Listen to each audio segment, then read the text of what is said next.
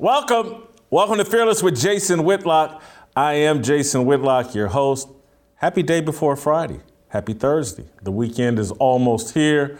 Man, for me, it was a late night last night.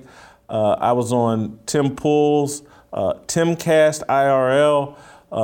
I didn't make it home till like 10 p.m. Oh my God. That's a very late night for an old man like myself. But I'm here refreshed and have a awesome, fantastic show planned for us today. We're going to lean into a lot of our regular contributors, our fearless soldiers, Royce White, Shamika Michelle, TJ Moe, Dave Shannon, will all be here to help me unpack a fire starter about Elon Musk and his bid to take over Twitter. I've got an interesting spin on that. We will touch on, in this fire starter, we will touch on all the major topics I think going on in culture and sports. We're going to touch on Frank James. We're going to touch on, I think it's Patrick Lyoya, the young man that was tragically shot in Grand Rapids and will be the next face of Black Lives Matter. We'll touch on Tony Dungy. We're going to touch on a lot. And we're going to unpack, but it's all going to fit under the Elon Musk Twitter umbrella. And then we're going to have Uncle Jimmy. I'm looking forward to him coming on at the end. We'll do an approval rating on Elon Musk. And we will unpack with Uncle Jimmy, who spent 17 years in law enforcement, the Patrick Lyoya Grand Rapids situation. Jimmy, again, 17 years in law enforcement, will get his professional opinion. The video's out of the tragic shooting. Obviously, you know what side Twitter is taking. We'll have a bit of a different take, I would imagine. But anyway, let me start this fire without further ado. Royce is waiting for me to get to him, and I can't wait to get to Royce. 10 days ago, when we learned that Elon Musk bought a 9% stake in Twitter, I argued that the richest man in the world could not save and or transform the toxic platform. Perhaps I was wrong. Early Monday morning, Musk posted on Twitter his SEC filing to purchase the social media app's remaining 91%. He wants to take the company private. His intent is to save Twitter by making it a free speech platform again. I'm still unsure if Twitter can be saved, and I'm really not all that comfortable with one man having so much influence over public discourse. But the news of Musk's $43 billion takeover bid has me feeling a bit optimistic. Musk can't make Twitter worse, can he? The platform's hostility to truth, amplification of secular values, and promotion of identity politics have undermined the principles that inspired American freedom and liberty. Twitter, not Donald Trump, the Proud Boys, or even Tucker Carlson's brilliant monologues. Twitter is the existential threat eroding our democracy by pushing us toward violent racial conflict. Black Twitter, the informal community of users who allegedly represent the identity of black people, is the bane of American society. Black Twitter is the online version of the Ku Klux Klan, the enforcement arm of the racist Democratic Party political strategy that silences truth, dissent, and biblical values with Twitter lynch mobs. There's no difference between the old white KKK and the new black KKK. Both groups worked on behalf of the Democratic Party. They terrorized black and white people who did not support the agenda of the Democratic Party. Black Twitter is the Luca Brasi of BLM LGBTQIA+ alphabet mafia. For those of you who have never seen The Godfather, Brasi was a notorious hitman for Don Corleone and the Corleone crime family. When a rival crime family tried to unseat the Corleone family, taking out Luca Brasi was seen as essential. You can't improve Twitter and amplify truth on the platform until Black Twitter sleeps with the fishes. If Musk is serious about limiting Twitter's ability to harm free speech and freedom, he must discover a way to dismantle Black Twitter. Fear of Black Twitter is at the root of corporate media lies and false narratives. The worst nightmare of everyone in corporate media is provoking a Black Twitter mob to storm their mentions, burn a cross, and demand their firing. Media employees know their bosses will acquiesce to the demand rather than risk the same mob turning on them. So a media employee with Christian values cannot publicly state that all lives matter. According to Black Twitter, that statement is racist. Grant Napier, a longtime broadcaster for the Sacramento Kings, was forced to resign in 2020 after tweeting, "All lives matter." According to the Bible, Napier's statement was Christian, not racist. But Black Twitter's negative influence extends far beyond sloganeering.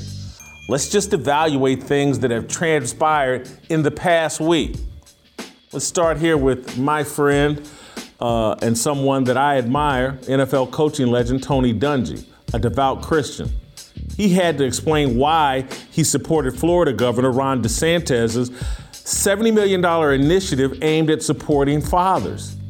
Dungy was pictured with DeSantis at the Tampa Bay Buccaneers facility. DeSantis is a Republican. Black Twitter believes black men should not work with and or associate with Republicans. Dungy has spent his life advocating for fathers. Dungy and DeSantis have shared values as it relates to the importance of fathers and nuclear families. Black Twitter believes black people should ignore their biblical values or prioritize them below political power. Tuesday, San Francisco Giants first base coach Antone Richardson, who is black, claimed that a white coach on the opposing team referred to him as a mother effer and that it reeked of racism. Watch this clip. At that point in time, Shitty started to walk back toward third base, and at that point in time, he yelled, "You need to control that." And at that point in time, I went up to the front top step and I said, "Excuse me," because I didn't think that was. I couldn't believe what I heard, and at that point in time, Gibson, the crew chief, decided to toss me from the game. And I say this because I think that his words were disproportionately unwarranted and reeked undertones of racism when he referred to me as that, as if I to be controlled or a piece of property or enslaved. And I think it's just really important that we understand what happened tonight. And the second part that's equally disappointed is that me being tossed empowers by the umpire empowered this coach to continue to have conversations like that with people like me. And that's really unfortunate that that's what happened tonight.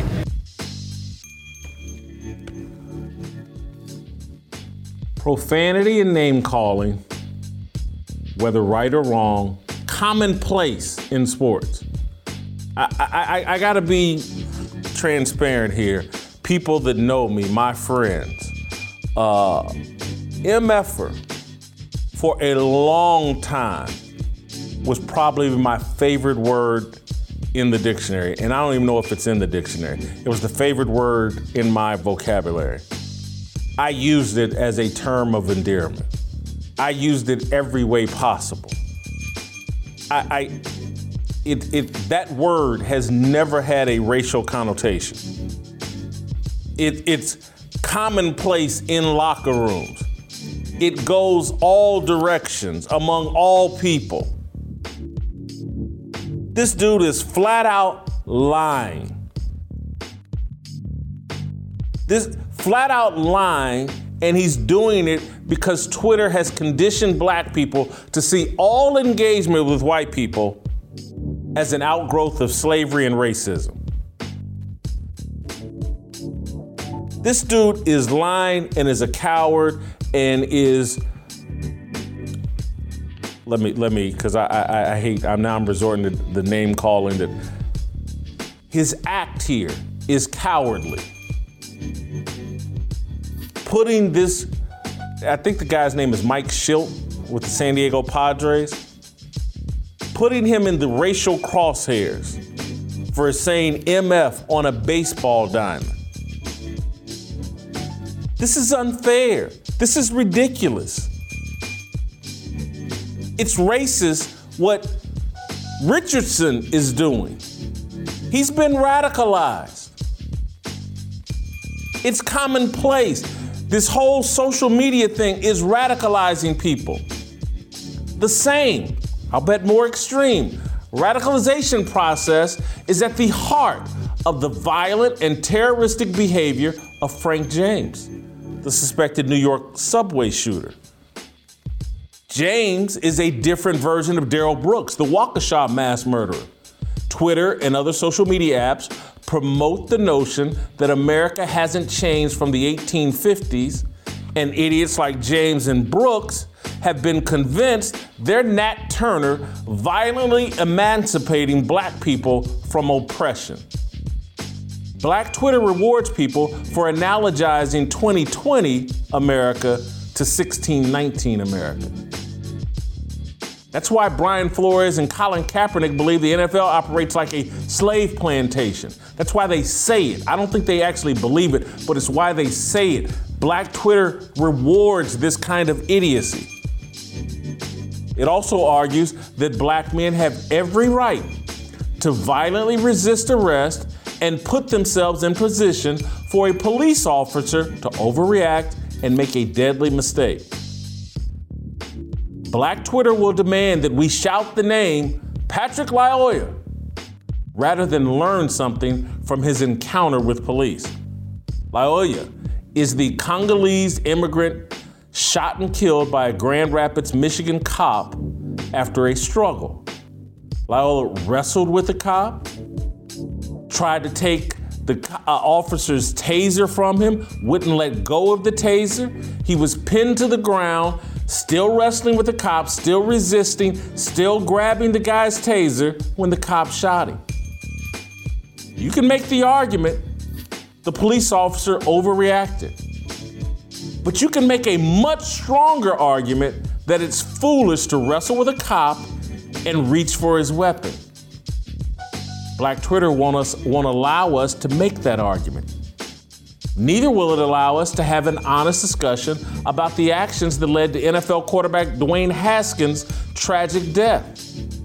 When black men die, Black Twitter demands that we worship them and never critically evaluate their actions. Black Twitter believes only the actions of white men matter.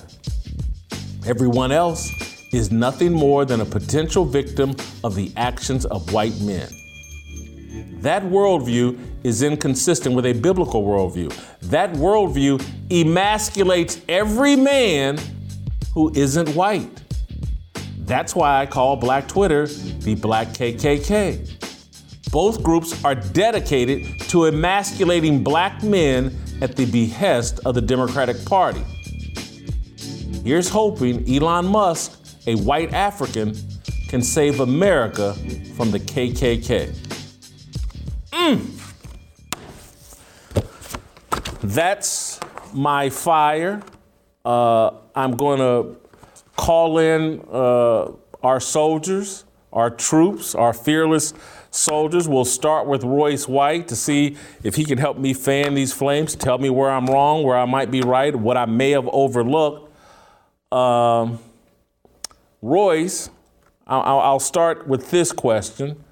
Am I putting too much blame on social media, particularly Twitter, for the inappropriate values and mindset and worldview that many black people have adopted? Am I overstating social media's role in perhaps corrupting the minds of black people? No, not at all. I don't think so. You know, it saddens me. It truly saddens me to see how black people behave on Twitter and all social media right now. we are trapped in a maze within a maze within a maze, and only God can pull us out. So I'm going to invoke God again here today to give you my take. And this applies to Elon Musk and the thought that his taking over of Twitter can change things. There are 4 heresies of the West, and I've told you this before. You have the scientific method, democracy, computer technology, and artificial intelligence. All 4 will or have been used to try and either bridge the gap between man and God, to turn man into God, or to substitute man's faith for God. And none of them will work. None of them will work. All of this is a byproduct of heresy and the abnegation of faith. And Elon Musk, while I like him, I admire what he's done in his life, and I believe that he is a reasonable person to an extent. He's also a secularist. And so there's that to consider. Black people historically in America have been the calling card for a fight for freedom, the idea of freedom. And there's a complete bait and switch that's happened here with American culture, American mainstream culture, and American social media culture. If you believe in freedom, you believe in God. If you believe in freedom in an American context, you believe in God. If you believe that certain human rights are inalienable, you believe in God. Okay, the entire idea of American freedom stems from Christian faith. And the idea is that you have certain inalienable human rights that were granted to you from an authority higher than men in government. So how it is that Black people have come to rise to the mountain, the top of the mountain in the journey and fight for freedom, but slowly and surely have progressively lost faith in God and substituted our faith for technology and gossip and short-term gratification and all these other things. It really puzzles me and it saddens me. It really saddens me. So, Royce, I want you to repeat those 4 areas that I think ended with artificial intelligence. Repeat those again for me, just because I'm writing notes, and again, this is why I love having you on. You always say original things that are really smart, and I got to be prepared. So repeat those again. Yeah, the 4 heresies of the West were the scientific method, democracy, computer technology, and the 4th is now starting to be and will be artificial intelligence.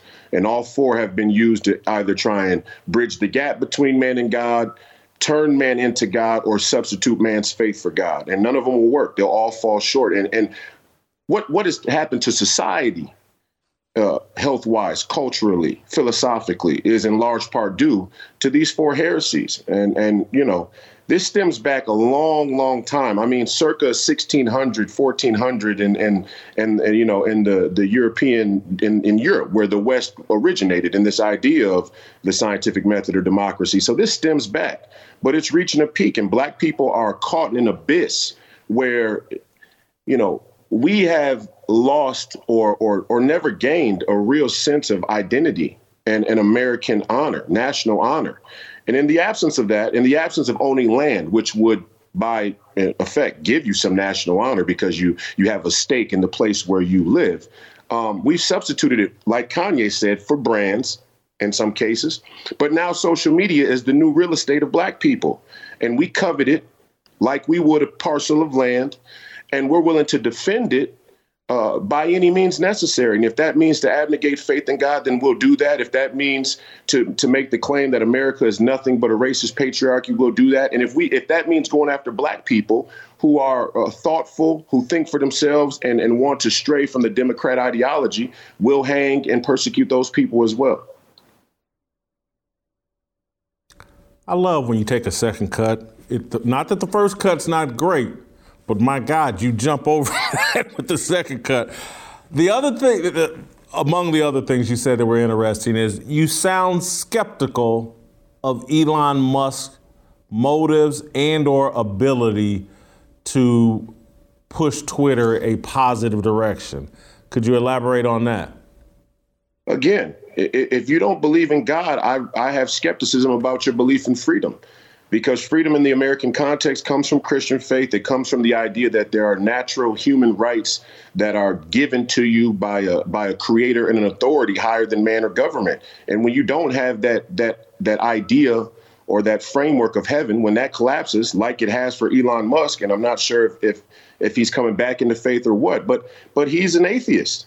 And he's very open about that. And so I question any atheist's ability to instill a moral health or a moral correction for something that has become blatantly immoral and working in effect for evil spiritual forces. Now, I like Elon Musk. I think he's brilliant. I don't think we can take anything away from what he's accomplished. I believe in meritocracy, and I think he's a competent, scientific, and innovative mind. But the reality is he believes in Neuralink.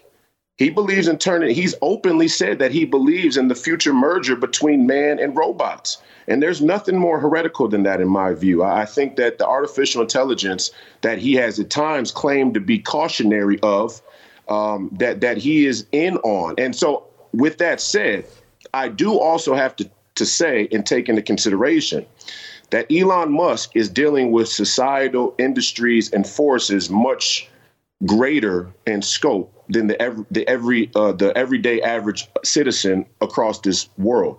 So it may be that he has a plan that I can't see based on the information that he has. And in many places with his power and his position and his success, he has advocated for things that I would agree with socially. I just don't know if in the final analysis, a secular approach can solve the moral crisis of Twitter or society.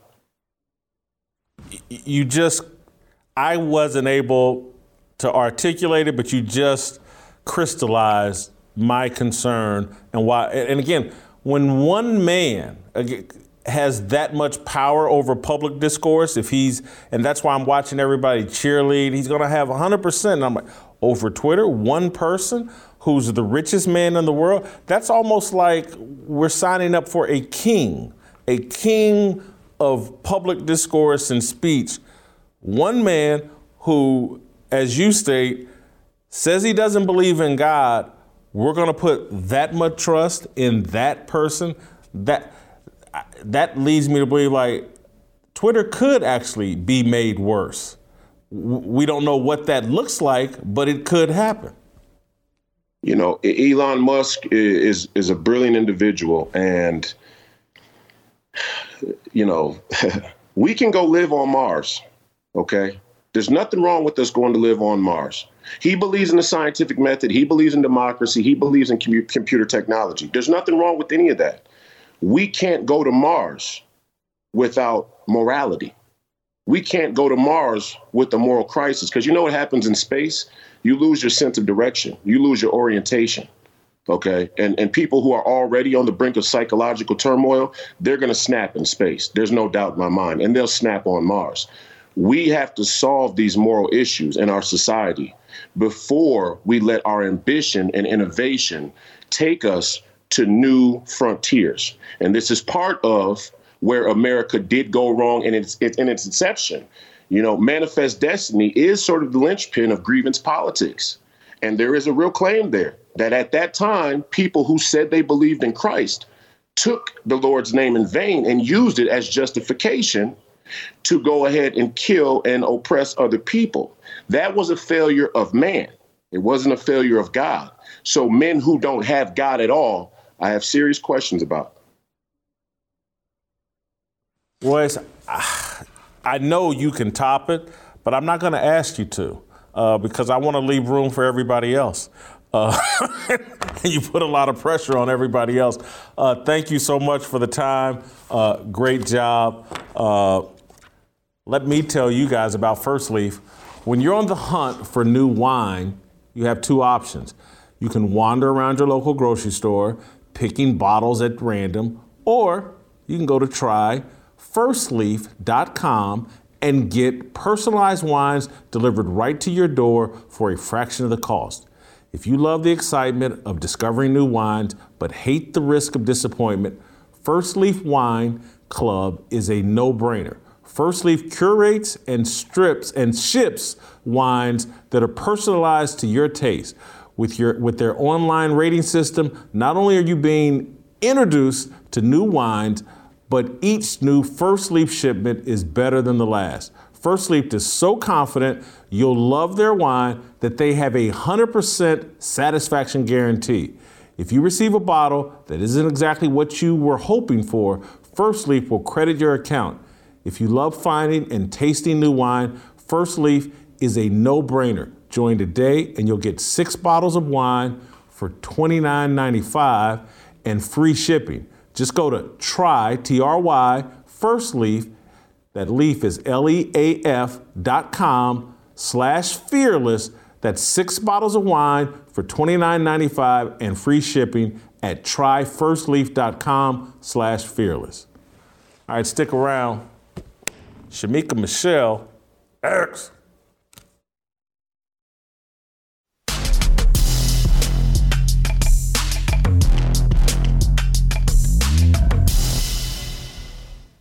All right, welcome back.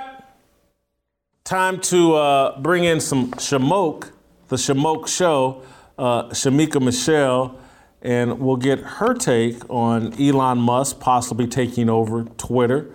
We just heard from Royce White. Shamika, I make the argument today that, you know, if Elon Musk wants to do something good for Twitter, he's got to figure out a way to dismantle Black Twitter. I think it's the bane of American society.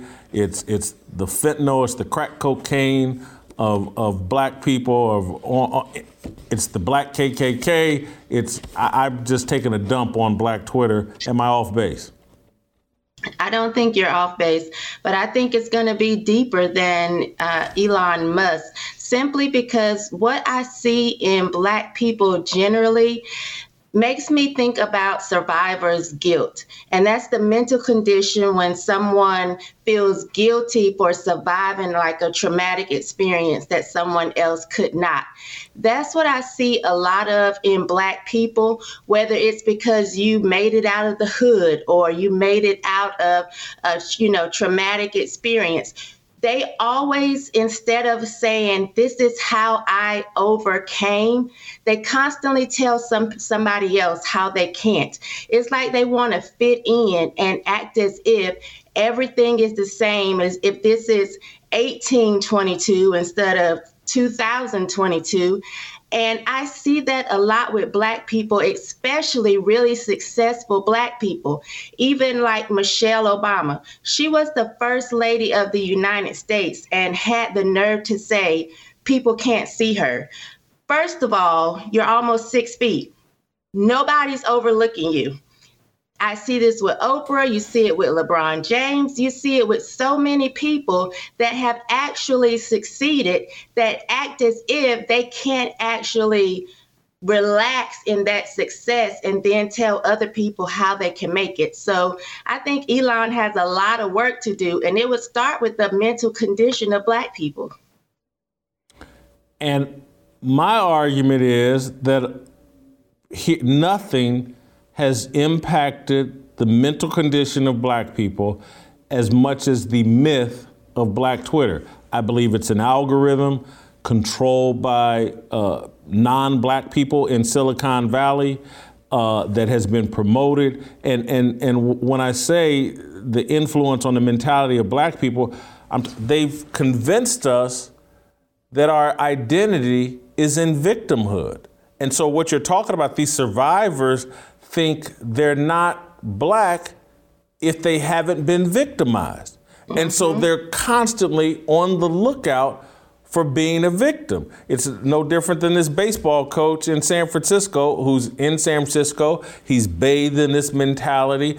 And so someone calls him an MFer, and this is my moment to show how Black I am. I'm a victim. This white man called me an MFer. This reeked of racism. Oh, do you see what I go through? I'm on the baseball field and someone called me an MFer. And I think social media has promoted that mentality of the blackest thing you can do or be is a victim.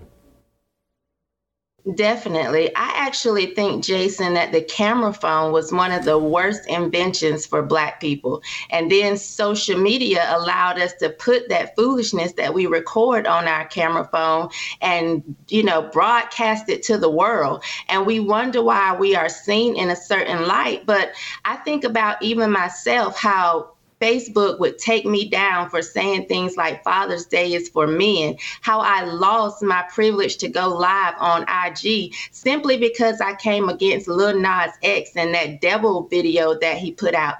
They took my ability to go live, yet I see ass shaking videos, I see fight videos, I see women, talking about men in a terrible way. Those type of things that's what they like. And so you're absolutely right about how we think as Black people on social media. And I just think it's been terrible for us because we won't walk away from that victim mentality. It's like we hold on to it with dear life. And I'm so sick of singing "We Shall Overcome." I think we're still singing that because no one will step up and acknowledge how much we have overcame. And so I agree with you that Twitter and Black Twitter is a cancer. So have you had a chance to see the video of the young man that was killed in Grand Rapids? I did. I saw the video, and of course, I see both sides. Like for me, my question is, what was he pulled for in the first place? I'm hearing people say a traffic stop. I still don't know exactly what that was. So I'm trying to figure out, how do we go from a traffic stop to wrestling outside? Now, once he gets, so I do feel like sometimes when it comes to traffic stops and maybe minor things, police often overreact and they have this, they just want to be in so much control. They're like control happy. But once he got outside, I have to say, I saw the video in slow motion, zoomed in. He actually did appear to have the taser in his hand. And so for me, at that point, it leaves too many possibilities. Like there's the possibility he could have tased the officer and taken his gun. He could have shot the officer with his own gun. Like it was just too many possibilities for me. And at that point, I'm pretty sure I would have reacted the exact same way because it was just too many unknown answers at that point. Well, my understanding, and I'm 99% sure that he was pulled over because the tags on the car didn't match the car. He was using someone else's tags on his car.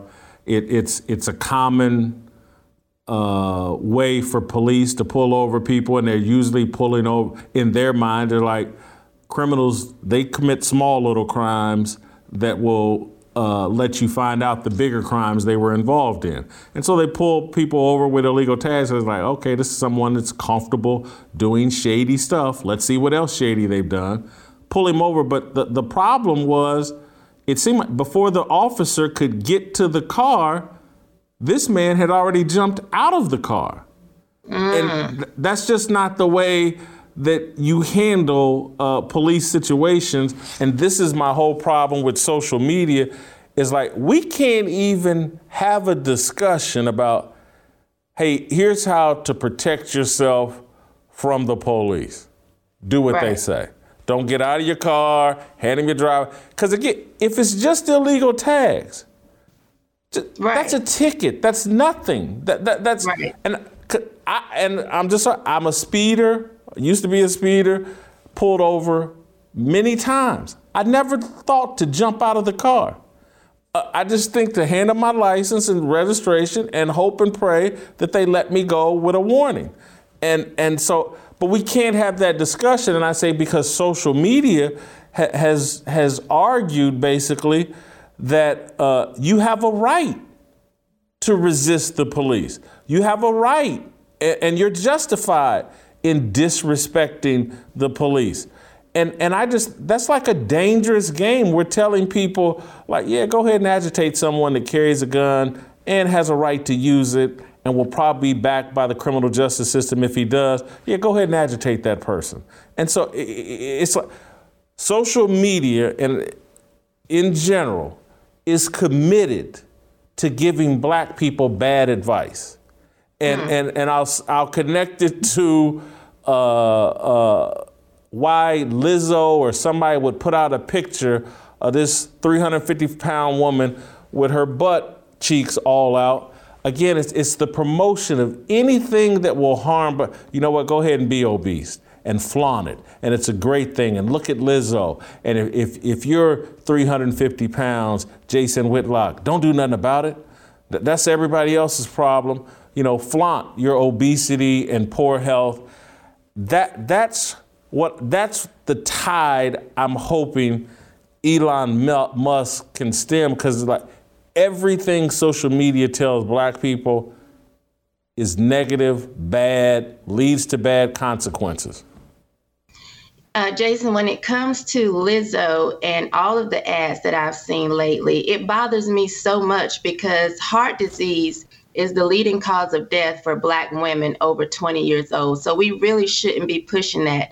And what I've noticed is that if you're black or if you're a part of the LGBTQ plus community, that is an excuse to live any type of way.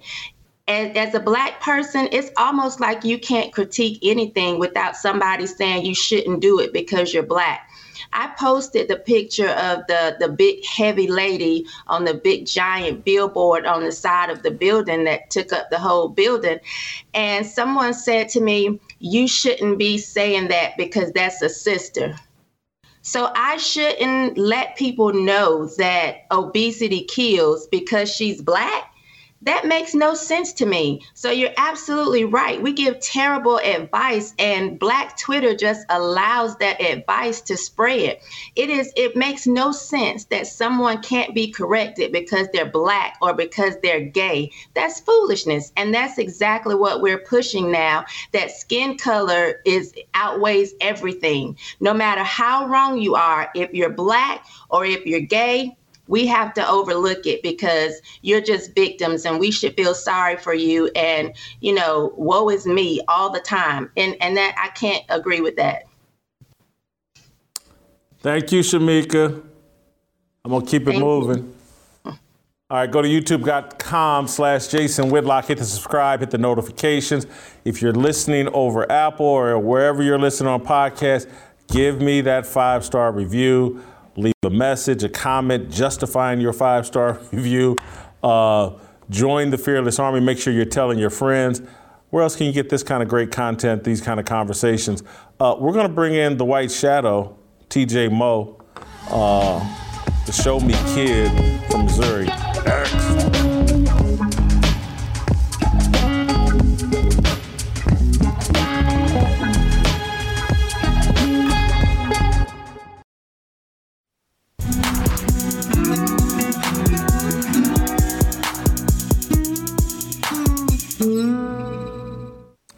All right, welcome back. We're going to go to TJ Moe here in a second, but I just want to read you something I just got sent over Twitter since we're having this conversation. This guy tweeting, I tweeted out something about how this Patrick Lyoya didn't do anything to help himself in his involvement with the cop and basically did everything he possibly could to force a violent confrontation with the police officer. And someone just tweeted at me, he didn't help himself out at all, that's for sure. Actions have consequences, I get it. I still have an issue with someone getting shot over a license plate. It's just not that serious. And so, he didn't get shot over a license plate. He did not. The officer was not shouting at him, put down that license plate. Take your hand off that license plate. The man got shot because he was trying to wrestle away, or he did wrestle away, the officer's taser. He got shot because he spent 2 to 3 minutes wrestling, resisting, not complying with a police officer who had tased him, who had climbed on top of his back, and kept begging the guy to quit grabbing my taser, put the taser away. He did not get shot over a license plate. We need to stop that. He got pulled over because of the license plate. I've been pulled over a license plate. Many people have been pulled over a license plate. I'm unaware of anybody getting shot over a license plate. Now, if you resist arrest, grab the man's taser, wrestle and fight with him, run away from him, again, be mad about that. If you want to say, I have a problem, I have an issue with someone getting shot over wrestling over a taser, say that. Because that's the actual truth. TJ Moe, I'm walking you into a blazing fire. I know you're man enough for the situation. Do you think Elon Musk can save Twitter from Black Twitter? And should that even be a priority? I loved your conversation with Royce. I want to attack it from a different angle, but I have all of the same reservations that both you and Royce do, so far as it not being, if it is not a Christian man being one of many taking something over so that there's still a balance of power, you should have concerns because the ultimate freedom comes from your faith. I do agree with that. However, we got to play the hand we're dealt. And that is Elon Musk here. I agree with the idea. I would not name it Black Twitter. I would just name it woke Twitter with a black face. That's all it is. Because Black Twitter just gets a little more cachet because they're spouting woke ideas with black skin. That's all it is. And so woke Twitter is completely propped up by people who have white guilt. And I think that is the biggest disservice that white people do to black people in America. They have this white guilt. And look, most of the CEOs are white, right? Susan Wojcicki over at YouTube, Jack Dorsey, obviously not there anymore, but he built Twitter. Mark Zuckerberg, a white Jew, both Facebook and Instagram. They operate out of this idea they're super woke, and you usually get woke as a super rich white person out of white guilt. And so, it's like I was thinking through your idea. Black Twitter needs to be disbanded. That's true. I think Black Twitter will disband itself if Elon Musk takes over because it'll no longer be propped up by the people with white guilt. And there will be other voices allowed to come in and actually challenge their ideas.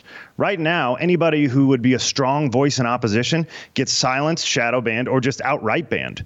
And so you're in a place where I think if you just have a moderately neutral platform, you're okay. Well, I looked on Twitter this morning at 6 a.m. and there's people threatening to leave Twitter if Elon Musk takes over. That's how far the left has gone with this thing. They're so conditioned to having platforms tilted in their direction that if any opposition is even allowed on the same platform, they're leaving.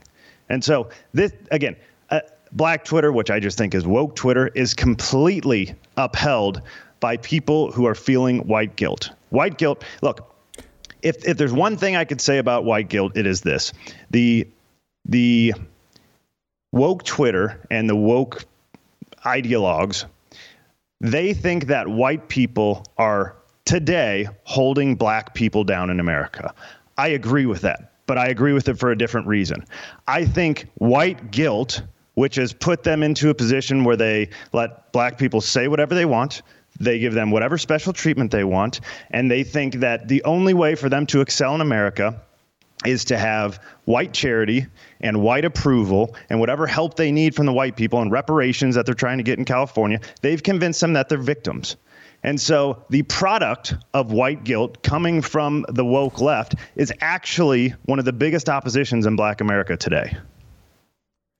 It's interesting that you and Shamika are using the word guilt and are, Shamika saying survivor's guilt for black people. Elite blacks feel guilty about their success. and you're saying that it's the guilt of successful white people. And so I think I saw something last week where people were talking about Ketanji Brown Jackson, and Tucker Carlson made the argument like Ketanji Brown Jackson has the exact same mindset as a suburban white woman, and so she's not really diverse. She's married to a white man. She went to private schools. Her parents were successful. She comes from elite privilege. And so I think you and Shamika are basically arguing the same thing. There's a guilt from elitists and from people that come from privilege, and they have virtually no experience, in my view, with black people and black culture. And so they're prescribing solutions for black people that make no sense. And I think, to be honest, I think a lot of elite blacks and a lot of elite white people think so poorly of black people. They think the existence of black people must be so miserable that we must do something for these people. I feel so sorry for them. They're black. Oh my God, I feel sorry for them. We must do something. Blackness is a plague. And that's literally what I reject. I mean, I've lived 54 years as a black person. I've never felt that my skin color was a plague. I knew people that had a problem with my skin color, but I didn't. And no one in my family did. None of my friends did. And so I just never felt like my skin color was some burden. And I know that it created some obstacles for me in America, but scalable obstacles if my attitude, work ethic, values, beliefs, trust in God were all in order. Those hurdles are, I wouldn't say easy to jump over, but they're very scalable. And all of my friends whose values are rightly aligned, who have a work ethic, I'm looking at them all excel in America. I'm looking at them, they don't even have to be perfectly aligned. You know, my father, we're all flawed.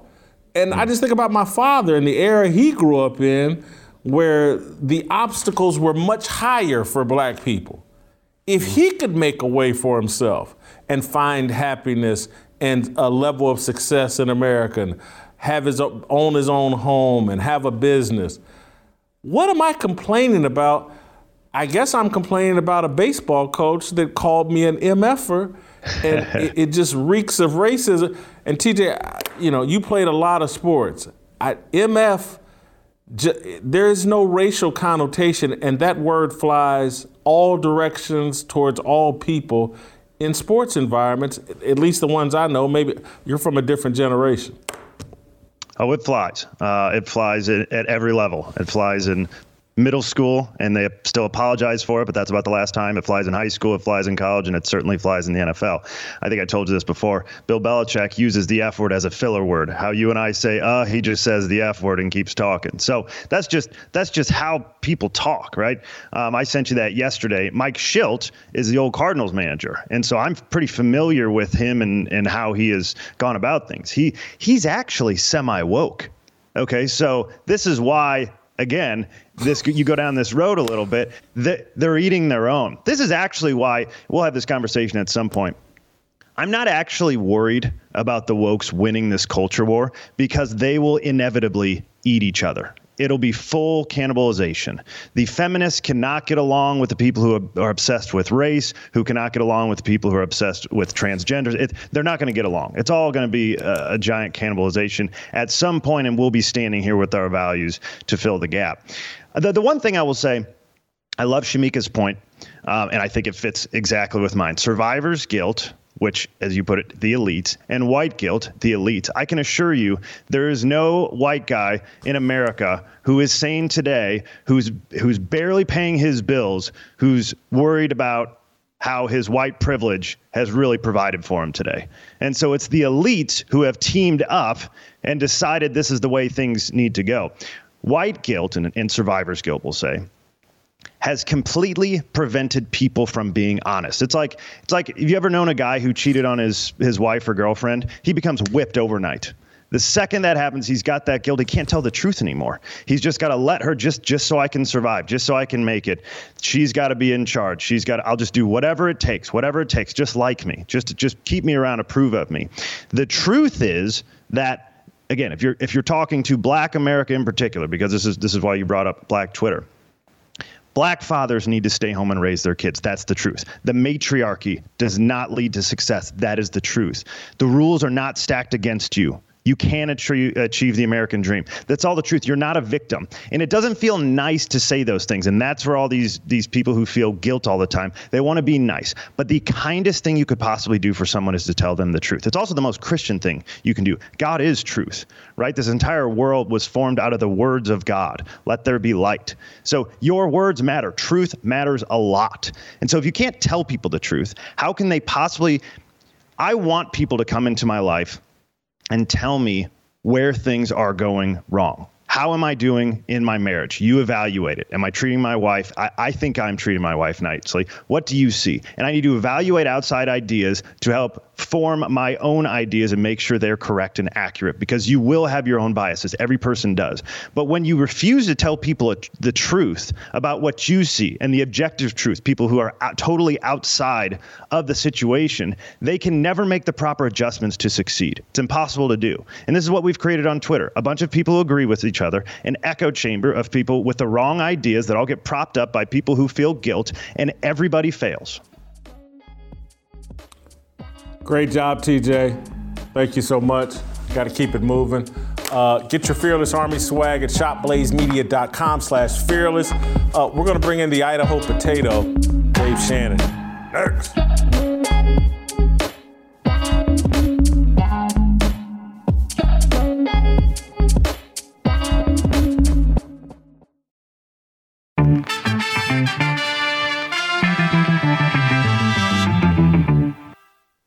All right, welcome back. Let's roll out to Idaho and bring in Chocolate Knox, the thunder from up under. The thunder from, I don't, where is Idaho? That's up from, certainly from the south. Let's roll out to the only brother in Idaho. I'm joking. Dave, welcome back to the show. We've been talking about Elon Musk and his bid to take over Twitter. We've had some interesting comments and conversations from Royce to Shamika to TJ Moe. I think you'll probably agree with Royce's concern that Elon Musk's secular values make him an unlikely savior for American freedom. And I'm a little suspicious. I'm a tiny optimistic, but I'm a little suspicious if Elon Musk is going to save Twitter. Your thoughts? Well, first, I want to agree with, it seems like the show has kind of been Jason versus Jason. There was an old Jason that said, there's nobody who could say Twitter's going to fall.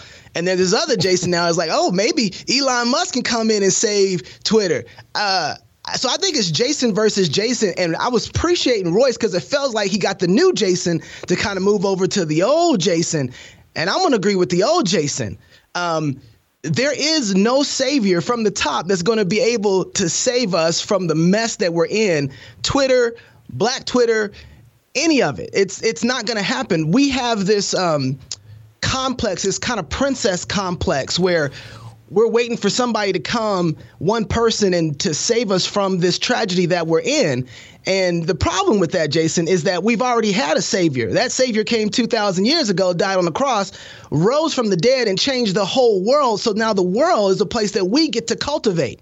So there isn't a savior that's going to come onto Twitter and save it. We are the ones that are supposed to be saving Twitter. The problem with Twitter isn't the people that's on there or Twitter itself. It's the culture that is cultivated there. So Twitter is kind of like the check engine light on your dashboard. It lets you know that something is much, much wronger underneath the hood. And what we're trying to do is saying, hey, if we can actually disconnect that light off the dashboard, maybe we'll fix the engine. It doesn't work like that. You're going to have to pop the hood open, grab your tools out, and get to work. The process that we are in currently right now with what Twitter is showing us, we are in a 50 to 60, maybe even 100-year process of changing the problems and the issues that Twitters are showing us. And we're not going to be able to vote our way out of it. We're not going to be able to buy our way out of it, Jason. The only option that we have is to be able to work our way out of it through the grace of God in Jesus Christ. And that work is hard work. And TJ Moe was hitting at some of that work. That work is going to have to start at the very, very foundations of the family. Twitter is showing what a bastardized nation looks like. Twitter is showing what happens when we've disconnected parents and fatherhood and motherhood and the cultivation of the family that produces morals and righteousness inside of individuals. And so if Elon Musk came in and took over Twitter, it really wouldn't matter so much because the KKK didn't need Twitter to gather and do all their atrocities. And whatever Black Twitter is, the culture that it is, doesn't need the social media platform to commit all its atrocities. We are going to have to put our hands in this soil and work it, and there's no easy way out of it, Jason. Okay, I like your analogy of like, hey, we got to get under the hood, get the tools out, and do the work. Perhaps, because you just never know who God uses, perhaps Elon Musk will allow us to get under the hood. Because what I'm saying is, Black Twitter right now, the way that it operates, tells Black, ignore that check engine light.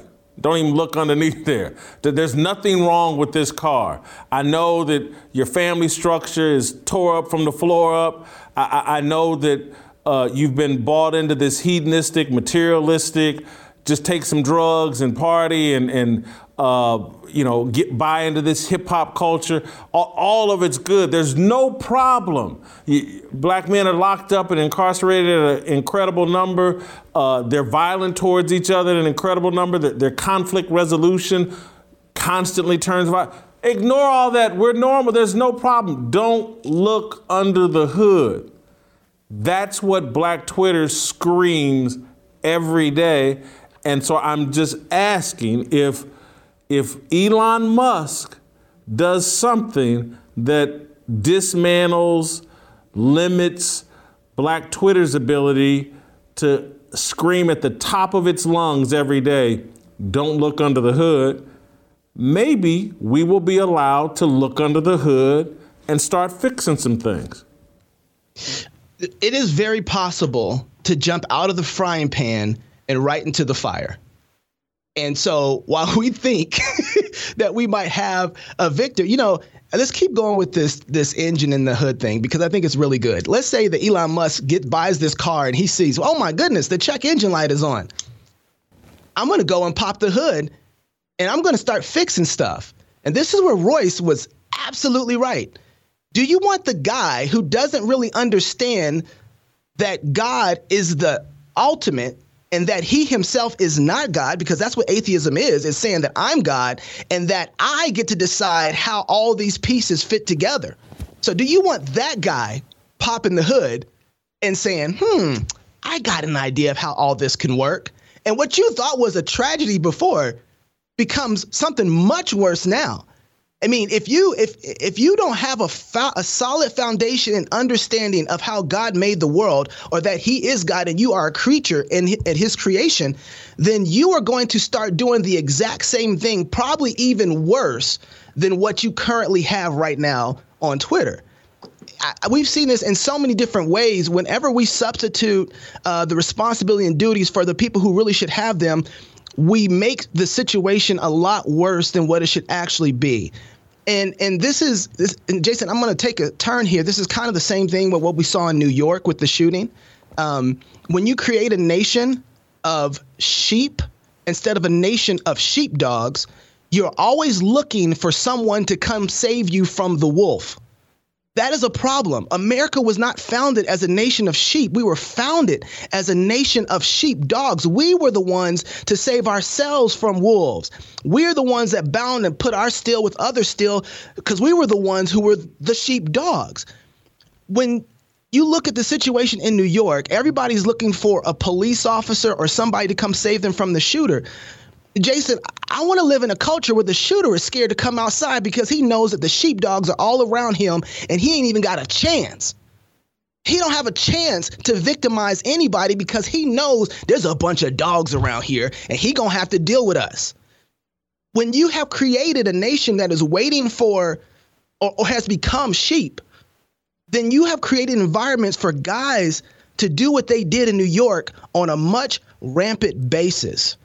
And so waiting for a hero, waiting for a victor outside of Christ, because Christ does something very amazing. He doesn't just make you a saved person, a saved individual, a righteous person. He makes you a sheepdog, somebody who's capable of managing, taking care of themselves and family, and loving people in such a way that you provide a world and a lifestyle that they can live in.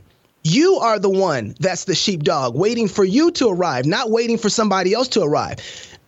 The culture I live in and I want to live in, the police come to take information and notes on what happened. Officer, the guy drew a gun. I saw he was going to kill somebody, so I took his life. Great job, citizen. You saved so many people around here. But when you're a sheep, you run. You've made an excellent point. I don't think you've undermined my optimism because again, my argument is Twitter right now is telling everybody to be a sheep, everybody to fall in line with this groupthink. Twitter is what has sparked Black Lives Matter, has sparked defund the police, has sparked criminals are victims, and all you sheepdogs, stand down, stay in your house. The sheep are going to run wild, and we are going to bend over backwards for the criminals.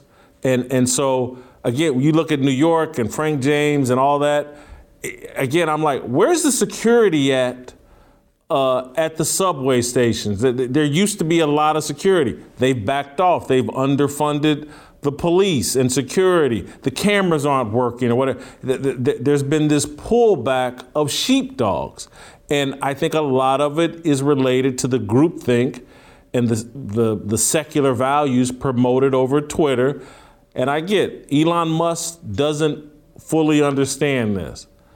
But is he perhaps more capable of understanding it than the people that were in control of Twitter? I want to see that play out. I want to see if we're not capable, and I say we, I'm talking about believers aren't capable of having a conversation with Elon Musk to get him to understand this freedom of speech that you're talking about, American freedom that attracted you to this country. It's all a byproduct of Judeo-Christian values. And if we don't install that or empower that in the culture, there's nothing you can do to Twitter that will protect free speech or freedom. All the freedom, as Roy said brilliantly at the top, is a byproduct of these inalienable rights that were recognized by Thomas Jefferson and the founders that come from God. And that's what seems to be under attack. We see Twitter and everybody else seems to be arguing, nope, your rights come from man. And, we're the men in charge, women in charge right now. And so we're in control of your rights. Dave, I'm going to give you the final thought on this, and then I'm going to let you go.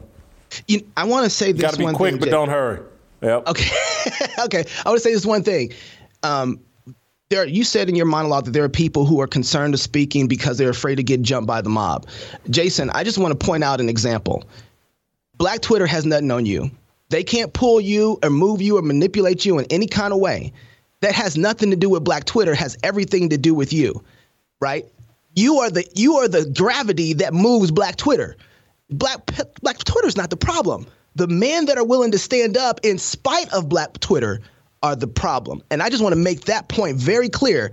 Black Twitter is not going to manipulate or move you in any kind of direction that you don't want to go. And we need those kind of men more than we need the kind of man that Elon Musk would be if he bought Black Twitter. Thank you, Dave. Great job. All right, stick around. Uncle Jimmy and our approval rating for Elon Musk.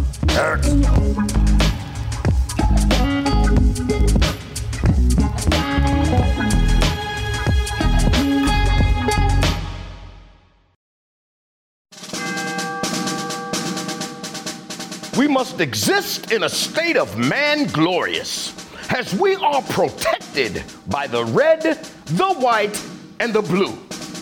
But remember, the mind is the key. The fearless soldier pledges to place God first and foremost in his everyday endeavors of life. We, the fearless army, are one nation under God, indivisible, with freedom and a belief in the American dream. The men bold enough to join our movement comprise what we like to call the New Dream Team. We are leaders of our families, our churches, and of this nation. We reject the seeds of division that are planted by corporate media misinformation. We affirm that all men are created equal and are endowed with inalienable rights, which are granted by our Heavenly Father. We are bound by honor to accept God's challenge, to take the flag and lead, to cherish, to protect, and to nurture the life of our unborn seed. I am a fearless soldier, so shed no tears for me. I am not a victim. I am the man that God made me to be. Amen. All right, welcome back. We're going to get to our approval rating, but before we do that, Jim, I want to take some time, 17 years in law enforcement.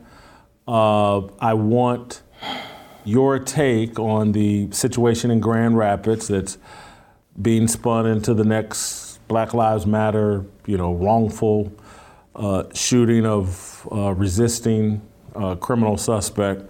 I think his name's Patrick Lyoya. We're going to play as Jim talks, we'll play, there's about a 4-minute, pretty good video of what happened. And Jim, your comments don't have to coincide, match up directly with the video, but I just want people to be able to see the video if they haven't while we're talking about it. And so let's start playing the video. And then Jim, I just want, as a law enforcement person, I don't know, it felt like to me the young man did everything he could to escalate this situation. Right here, the first thing that you hear in this, you hear this officer telling him, hey, stay in the car, stay in the car. One. Do you have a license? Do you have a license? He told him why he's stopping. Do you have a license? Stopping you. Do you have a license? Do you have a driver's license? Do you speak English? He's telling him what's going on. Yeah. Do you have a license? Now he's telling your license. So what's actually happening here as a law enforcement officer, you don't realize this dude's playing the immigrant role. He's playing like there's a problem with communication. That's why the officer said, do you speak English? Can you understand me? The officer told him, one, get back in the car. Didn't do it. Now he told him, one, let me stop you there, because that's what I think people don't understand is the first problem. When you get pulled over by the police, jumping out of your car is not what you should do. That immediately heightens the tension within the police officer. Am I not right? As a law enforcement officer, the fact that you jumped out of this car, that's step one. You're wrong. I told you 2, get back in the car. You didn't listen to me. That's 2. Now look right now. He's attempting to leave. He's attempting to flee. That's 3. You see him push back on him? He got to go on the ground. He's got to go on the ground at this point. I got a runner. Okay, now, at this point, I have a runner. Guess what? He has the ability to take this guy down with the taser. But you know what? He can't take him down with a taser. You know why? Because society says, ooh, if you tase him, he'll fall and hurt himself. Well, I think he did shoot the taser at the guy. I think he did use the taser. I think one of the points that you made, because of the way this unfolded and how quickly it unfolded, the officer may not have had time to communicate. A lot of things happen. First of all, when you make this stop, the reason he's telling him to stay in the car is because he's trying to say, I'm making a stop. He's giving a description of the vehicle. He's telling him where he's at. He got out of the car. This situation went out of hand before the officer could ever get control of it. They tell you in law enforcement that you have 45 seconds to fight for your life. When you start with this moment, you have roughly 45 seconds. You have to consider you have on all of your duty belts, you have on a vest, you have all of this. And once you get past 45 seconds as a law enforcement officer, the time is going against you for this to end favorably for you. You're gonna die, okay? Or get harmed. Yeah. I don't care about you getting harmed. I care about me. No, I'm talking about the police officer. Once it gets past 45 seconds, the clock is ticking down for you to die. Or to get harmed by the suspect. Yeah, die, period. I don't care about harm. You're going to die. Okay, I don't care. In your good day, and I'm speaking about a law enforcement officer. For me, once we go hands-on like that, all I'm thinking about is you're not going to kill me. You're not going to kill me. Enough of all this, Jason. Here's what else also happens, because as you're watching this, people go, well, where's his backup? Where's his help? You know where his help is? His help is in the defund the police. His help is we don't want to put money in the police because therefore you have a one-man unit driving around as opposed to a two-man unit. You're sitting up here saying what you can't. This video's still going on, Jason. This officer is fighting for his life. Okay? One thing that Shamika said in this, and I didn't think about, Shamika said that the cell phone camera is one of the worst things that happened. After I watched this video, I wondered, I said, is he trying to make this officer do something to him? Is he trying? In other words, you had enough time for this officer following you to, this is one thing that hurts the officer. It's two people in that car. So they can determine how many people's in that car. One, it's only one person, I can outrun him. If it's two officers, then guess what? It's 50-50. We ain't gonna have it. But if it's one officer, two people, what's the odds? The odds is against that officer. See, our laws protect the bad guy. They don't protect this officer, okay? And this is what happens when you talk about protect the police, defund the police. And one of the things that's happening right here is he's not letting go of that taser. And I told you this morning, I talked to 3 different officers, and one officer told me that this is a new type. Bottom line, if he gets that taser from that officer's gonna lose. There were 3 people around that officer. Did one person step up to help this officer? Not one person stepped up to help that officer. I wouldn't have stepped up to help. It's too dangerous. I understand that. You could end up, the officer might confuse, who are you really trying to help? I agree with you. I agree. Yeah. But you know what? In George Floyd's case, do you know the people told George Floyd, hey man, stop fighting with him? Right. I didn't hear one person say. One thing that happened in this, Jason, and I told you about this, and if you go back and listen to it, you're going to hear somebody say, he does it, because the officer's saying, let go of the taser. Yeah. Let go of the taser. You hear this guy say, he doesn't have a taser. And then he says, oh, I see it. The moment you see that, the moment you hear that, for me, it's over. Jason, real quick, if I can say this, and I apologize if I didn't say this as well as I could, but do you know what happens if that officer lets him get that weapon from him? If that officer gets it, if you as an officer let that guy, as bad as this fight has gone on for 4 minutes, if you let him get that weapon from you, you know what's going to happen? This right here is what's going to happen. 2 Wyandotte County deputy sheriffs fatally shot. I had 2 officers transporting an inmate. Somehow or another, the inmate got the gun from both of those officers, or got the gun from Patrick, and killed both of my officers. Shot her in the head, bam, while she was on the ground. But we want to talk, defund the police, you didn't hear nothing about that black man killing them 2 officers, did you? You didn't hear nothing about it. But now, if they would have killed him, you'd have heard all about it. Hey, man, I'm sorry, man. That just touches me real close, real personal. To me, as black people, it falls up under the OJ rule. It's the OJ rule. It's like, yeah, I know, but, so what? He was black. We had to get that one off. It don't matter if it's right or wrong. It's so what? No, man, he was dead wrong. And if I hear one black person talk about, oh, say his name, I'm going to say his name, dumbass. I'm done.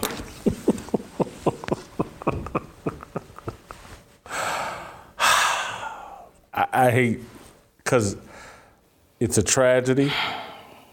And really, to me, the tragedy is primarily the officer and his family, because he's got to live with that, and he will be thinking about that for the rest of his life.